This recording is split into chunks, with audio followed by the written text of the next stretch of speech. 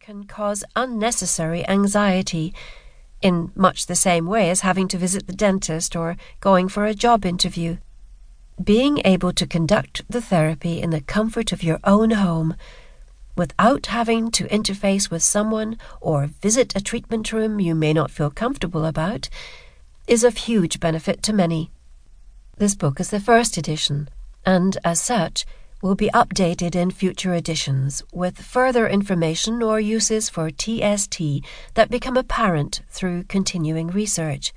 All new information will be added to the website, so you won't need to update your library. You can find the website at www.totalsensetherapy.co.uk. Chapter 2. The Origin of Total Sense Therapy. I'd been a sports therapist for a few years, administering cool-down massages, treating strains and sprains, and helping sports people recover from restricted movement caused by tissue traumas and injuries, when the principles of TST occurred to me.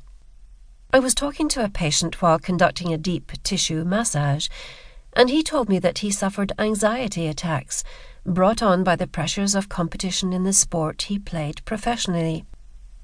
He told me how the massage not only helped his body to recover from the rigors of competition, but also helped to bring his emotional state back into balance.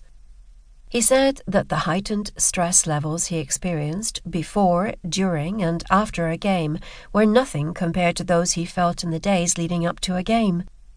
My treatment room at the time had warm lighting, pastel-coloured walls, and I always had a CD playing in the background with various sounds of nature, such as thunder and rain or gentle classical music.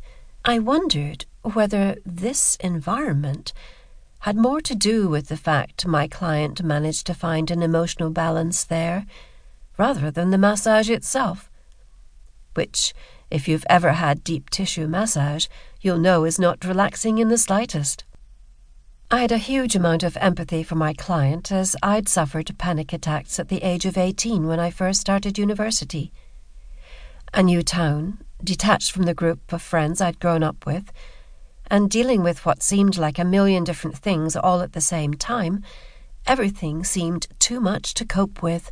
If you've never experienced a full-blown panic attack, I can only describe it as a complete breakdown in control and an exponential cycle of realizing that you're panicking and then panicking more because you can feel the panic growing progressively worse. During one attack, I couldn't breathe and all my muscles tightened until I literally couldn't move. After a few minutes of agony and a huge amount of stress, I was able to move again, but it took hours for the feeling of anxiety to subside sufficiently to allow me to regain full control and begin to think clearly once again. I was always loath to try anything medicinal for the fear of becoming reliant on it, however herbal and natural it claimed to be. Instead, I discovered that occupying as many of my senses as I could stopped me from panicking if I felt a little anxious, or I started to get on that train of thought that had led to the first panic attack. Playing the piano worked, distracting my conscious thought and running on subconscious conditioned actions. Lying on my bed and listening to music through headphones with my eyes closed, blocking any external visual or auditory distractions, helped derail that same train of thought until I completely forgot that I was ever anxious in the first place. My thoughts at that time were, can I take this therapy with me out of the house where it's most needed? Did I have to be lying on a bed with my eyes closed to feel that same level of serenity? Did I have to be hammering away at Mozart's Eine kleine Nacht music to disconnect my thought process? Or could I feel that peacefulness on a bus full of passengers?